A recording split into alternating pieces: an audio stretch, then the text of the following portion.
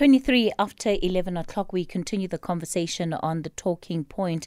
Let me welcome Professor Keertan Dheda, who is the Director of the Centre for Lung Infection and Immunity at the University of Cape Town. We're talking about tuberculosis today. Professor Dheda, good morning to you. Thanks for your time today. Good morning, and good morning to all the listeners, and thanks for having me on your show. When one looks at what has been predominantly out there about TB, particularly in the last year or so, it has been really concerns raised about the ability to reach out to the community and have those that could possibly be living with TB come forward and be diagnosed and receive treatment. What have you found in as far as practicing in this space and the rate of diagnosis and the ability then to go on and treat people? Yeah, thanks. That's a very good question. I guess as a brief introduction, it's important to highlight the point that TB is still a massive problem in the world. It's a massive problem in South Africa and in many other countries. And so much so that roughly about 400,000 people become newly ill from tuberculosis in South Africa every year. And for any country with more than 5 million people, we're the country with the highest incidence of TB throughout the world. So it's a huge problem. And a startling statistic is of these newly ill people every year, somewhere between 100 and 150,000 newly ill people remain undiagnosed or undetected, and that's quite chilling. So, that really gets to the heart of the issue you talk about is diagnosis and diagnosis in the community. And that raises a major issue of the current public health strategy that we follow not only in South Africa but all over the world. And this is of waiting for people who develop symptoms to come to our clinics. And we call that passive case finding. In other words, we wait for patients to self-declare to healthcare facilities. But in fact, what we should be doing is going out into the community to find these cases or patients rather. And as I said, almost 2 in 5 patients with tuberculosis remain undiagnosed or undetected.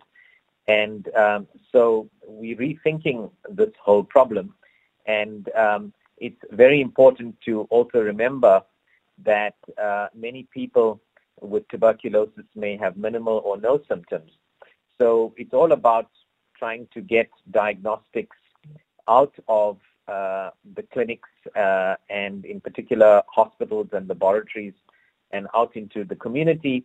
And this may mean going either door to door to homes, mobile vans, using screening apps. There is in fact a screening app now for TB that's distributed by the Department of Health.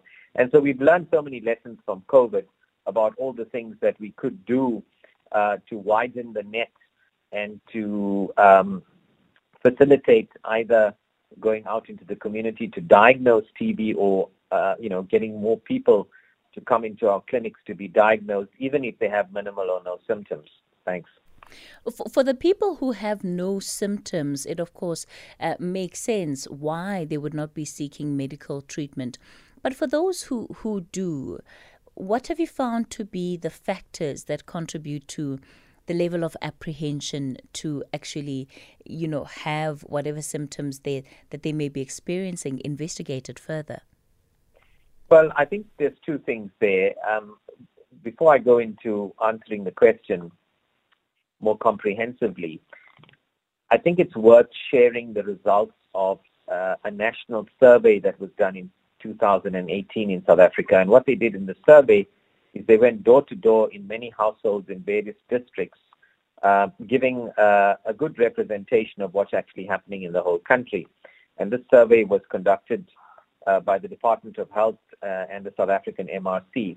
And interestingly, what they found in that survey is of all the people who had proven tuberculosis, about almost 60% of those people actually had either no symptoms or symptoms they did not consider were important.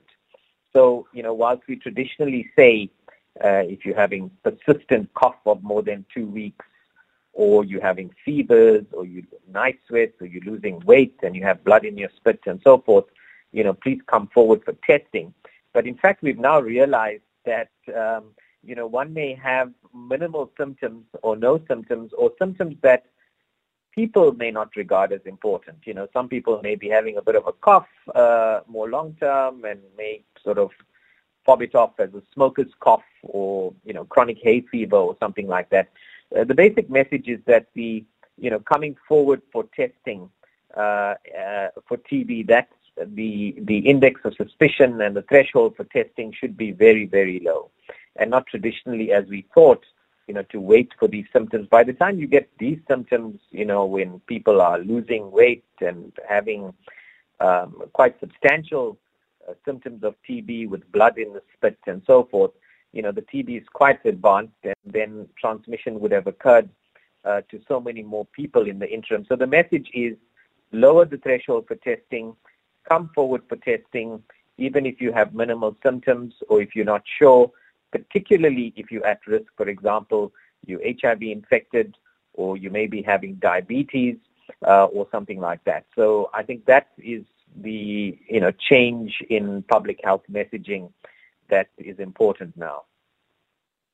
We're in conversation with Professor Keertan Dheda. He is the director of the Centre for Lung Infection and Immunity at the University of Cape Town. We'll continue with him for our health feature today. We're talking tuberculosis. It's 11:30 now. Mposi Tole is standing by with your headlines. Mpo, good morning. SAFM 104 to 107 nationwide, leading the conversation. Of course, Professor Dheda is our guest for this half hour of the conversation. Professor Dheda, what then should people do? Because I think that survey and the results you just read to us are important. If 60% of people have no symptoms or show minimal symptoms, what then should they be doing? Yeah, so that's an excellent question, and I think, as I said earlier on, there should be a very low threshold for getting oneself tested for TB. Now, this also speaks to the public health services and the Department of Health actually going out into the communities to find individuals with TB. And some of the suggestions that are being considered quite seriously now are the old, some of your listeners may remember the old X-ray vans in the 60s and the 70s. So now we're talking about mass screening of individuals. There are also artificial intelligence assisted programs that can scan these digital X-rays and highlight individuals that are at high risk for TB so that they may be tested. And what this really speaks to is lack of a low-cost, effective screening test. Now, when I talk of a screening test, I'm talking about a test that's easy to administer in the community, that's low cost, and that can raise suspicion that somebody might have TB and target them for more specific testing at the clinic. And unfortunately, it's one of the biggest challenges facing TB diagnosis. So we don't have a good test like that, and we call that a screening test.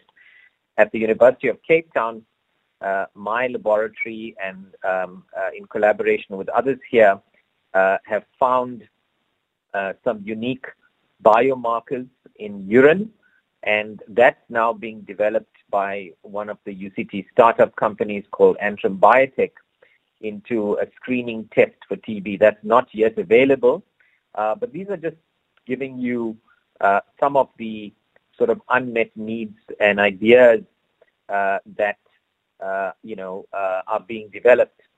In another large study and an implementation study and also a research study, for example, we have put the portable DNA-based diagnostics that are normally situated in our centralized laboratories, and we got small battery-operated versions of these in mobile, low-cost mobile cars that we take out into the community, and people come to these mini mobile clinics to be tested on site. There are also other initiatives where healthcare workers, for example, in certain districts in the Western Cape, are going out door to door, asking people about TB, educating them and taking samples for testing. So these are some of the things that are actively being done and should be expanded in terms of finding people with TB. And I also mentioned the TB app. It is active. It's available through the Department of Health. It's a WhatsApp-based or SMS-based system. And it basically asks 5 simple questions. And if you answer yes to any of them, then it directs you and links you up with testing at your local clinic. So these are some of the things that are happening and some of the ideas, but it does expose the major unmet need of lack of a good screening test, because as you pointed out now, there's half the people with TB actually have minimal or no symptoms. So how do we find these individuals? Do you find then that that the link that had traditionally been made between HIV and TB, that link still exists? Because we know that there was also just a lot of stigma around attached to tuberculosis, because very often one would find this co-infection that existed in patients. Yes, absolutely correct. One of the reasons why we have so much of TB in this country, people always ask, well, why do we have so much of TB? And the number one driver of TB in our country is poverty and overcrowding, and surrogates, of that or associates of that are obviously poor nutrition and, abuse of alcohol and other forms of substance abuse. But probably the second most important is HIV. And HIV knocks out a special type of white blood cell called the CD4 T cell. And this CD4 T cell, or the specialized type of white cell, is particularly important in protecting people against getting TB. So people who are HIV infected are exquisitely sensitive to getting tuberculosis. And the implications of this is that, firstly, get yourself tested for HIV. And talking of TB, the other sort of huge problem we have is undiagnosed HIV. And about 10 to 15% of HIV remains undiagnosed in the community. We pick up a lot of new HIV when we screen for TB in the community. So get yourself tested. If you're HIV infected, make sure you take your HIV antibiotics or antiretrovirals, because this will substantially reduce your chances of getting TB. And particularly if you're HIV infected, one should have a very low index for checking oneself out for TB. So these would be the sort of implications if you're HIV infected, and obviously take all the precautions to avoid becoming HIV infected. Another thing that we don't talk about a lot is indoor and outdoor air pollution. And for example, many of people in our country, unfortunately, especially with the deteriorating economic situation, we just heard about those CPI figures now and increase in interest rates and so forth. So this increasing poverty means that people are burning more wood and biomass fuels in order to keep themselves warm or for cooking, particularly in the peri-urban informal settlements. And so there's a lot of additional indoor air pollution. And when you breathe in smoke from either indoor or outdoor air pollution, you actually disable the key cells in the air sacs and the airways and the air sacs of the lung that actually protect one against tuberculosis. So it makes one a lot more susceptible. So here's, a connection between power outages, for example, and how that really drives tuberculosis. Smoking is another one, cigarette smoking, which disables one's defenses against TB. So it's not really only about HIV. It's about, the interaction of all these major drivers of TB and that we need to think about the whole package when we think about, TB and preventing TB. Given just the scale of infections that we have in the country, what do the figures tell us in terms of the prevalence? I mean, do you find that TB is more prevalent in certain age or race groups rather than others? Yeah, well, the first thing to say is that we have a huge TB problem. As I mentioned early on, somewhere between 350 and 400,000 people every year become newly ill from tuberculosis. About 100 to 150,000 of those people are not even diagnosed or detected. And for any country with a population over about 4 or 5 million people, we therefore have the highest incidence of TB in the world, meaning that if you correct per capita population, then, we come out as number one in the world. And so, the TB problem is everywhere, and it's not about a particular race group, or particular segment of people, but if you have to highlight something, then as I said, in communities that are most affected by poverty and overcrowding, that's where TB rates are very high. In individuals who are HIV infected, the TB rates are very high, and that obviously means that TB is very concentrated in our peri-urban communities, especially where there are high concentrations of informal housing. And as I previously mentioned, associated with this poverty is indoor and outdoor air pollution, poor nutrition, alcohol abuse or high rates of alcohol intake. And so all these work together to drive TB. And so that's where you get particularly high concentrations of TB. And it's a very important point because some researchers and some people refer to these as TB hotspots. And it means that we need to focus our resources on these areas. And if we were to target screening type of interventions, for example, these apps I talked about, or these mobile vans I talked about, or, X-ray vans where we can mass X-ray people for tuberculosis using this as a screening test. These are the places we would go to in the first instance if we want to really make a dent on tuberculosis. Thanks. All right. I've got a question here related to multi-drug resistant TB, and it's one of the things that I also wanted to bring up, but I'll allow our listener to do that for us. Hello, Katie. I'm talking to Wanati.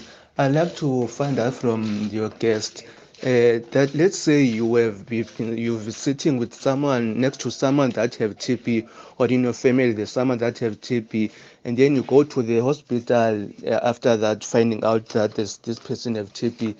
You find out that you have MDR TB on hospital. I'd like to find out what's the explanation of the MDR TB, and as a person that was sitting next to someone that have TB, when will the symptoms of TB show with you and the other family members that were living with this person? Prof? Yeah, okay. There's about 3 or 4 very important questions in there. The first thing is that, there are lots of misconceptions about TB. You cannot simply get TB from shaking someone's hand or sharing food with them.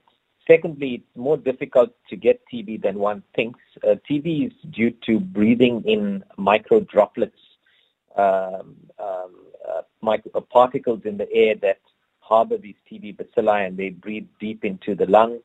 And it's not something that one can get particularly easily. For example, only 1 to 2% of people who are heavily exposed to somebody else with TB actually ends up getting active TB in the short term, over the next 2 to 3 years. So that's the first sort of point to tackle. The second thing is this concept of multi-drug resistant TB or MDR TB. And just to unpack that, TB is not something that's invariably fatal. It is very treatable with the course of antibiotics. This antibiotic course is given for 6 months, but there's now even a 4-month course that is going to be introduced. So the treatment duration is even shorter. But there are some forms of TB that do not respond to the conventional antibiotics we used to treat TB with. And for example, one key antibiotic, the name of that antibiotic is rifampicin. And when the bug becomes resistant to this key frontline antibiotic, and one other key antibiotic, we call that MDR-TB. And this form of TB takes, it's a little bit more difficult to treat. The treatment duration is a little bit longer, but the good news is that we now have newer drugs, and these are, South Africa is actually leading the way in this area of implementing these new regimens and drugs, such that compared to drug-sensitive TB, MDR-TB is now much more easily treatable. It's also a 6-month course of antibiotics. There are no more painful injections that one needs to take. So this is all really good news. But it is more difficult to treat, and the treatment success rates are lower than drug-sensitive TB. All right. So this is what we call MDR-TB, and about 5% roughly of the overall TB in the country is MDR-TB. But this is a particularly worrying form of TB because it does consume a lot of resources. The drugs are much more expensive, and already, it consumes more than 50% of the total TB drug budget. So it is something that's worrying, but that's this entity of MDR-TB. But it is very treatable, and I hope the family member is currently on treatment. We have excellent facilities to treat MDR-TB in the country. Thanks. Professor Keertan Dheda, we're going to have to leave it there for today. Let me thank you so much for coming onto the show. He's with the Center for Lung Infection and Immunity at UCT.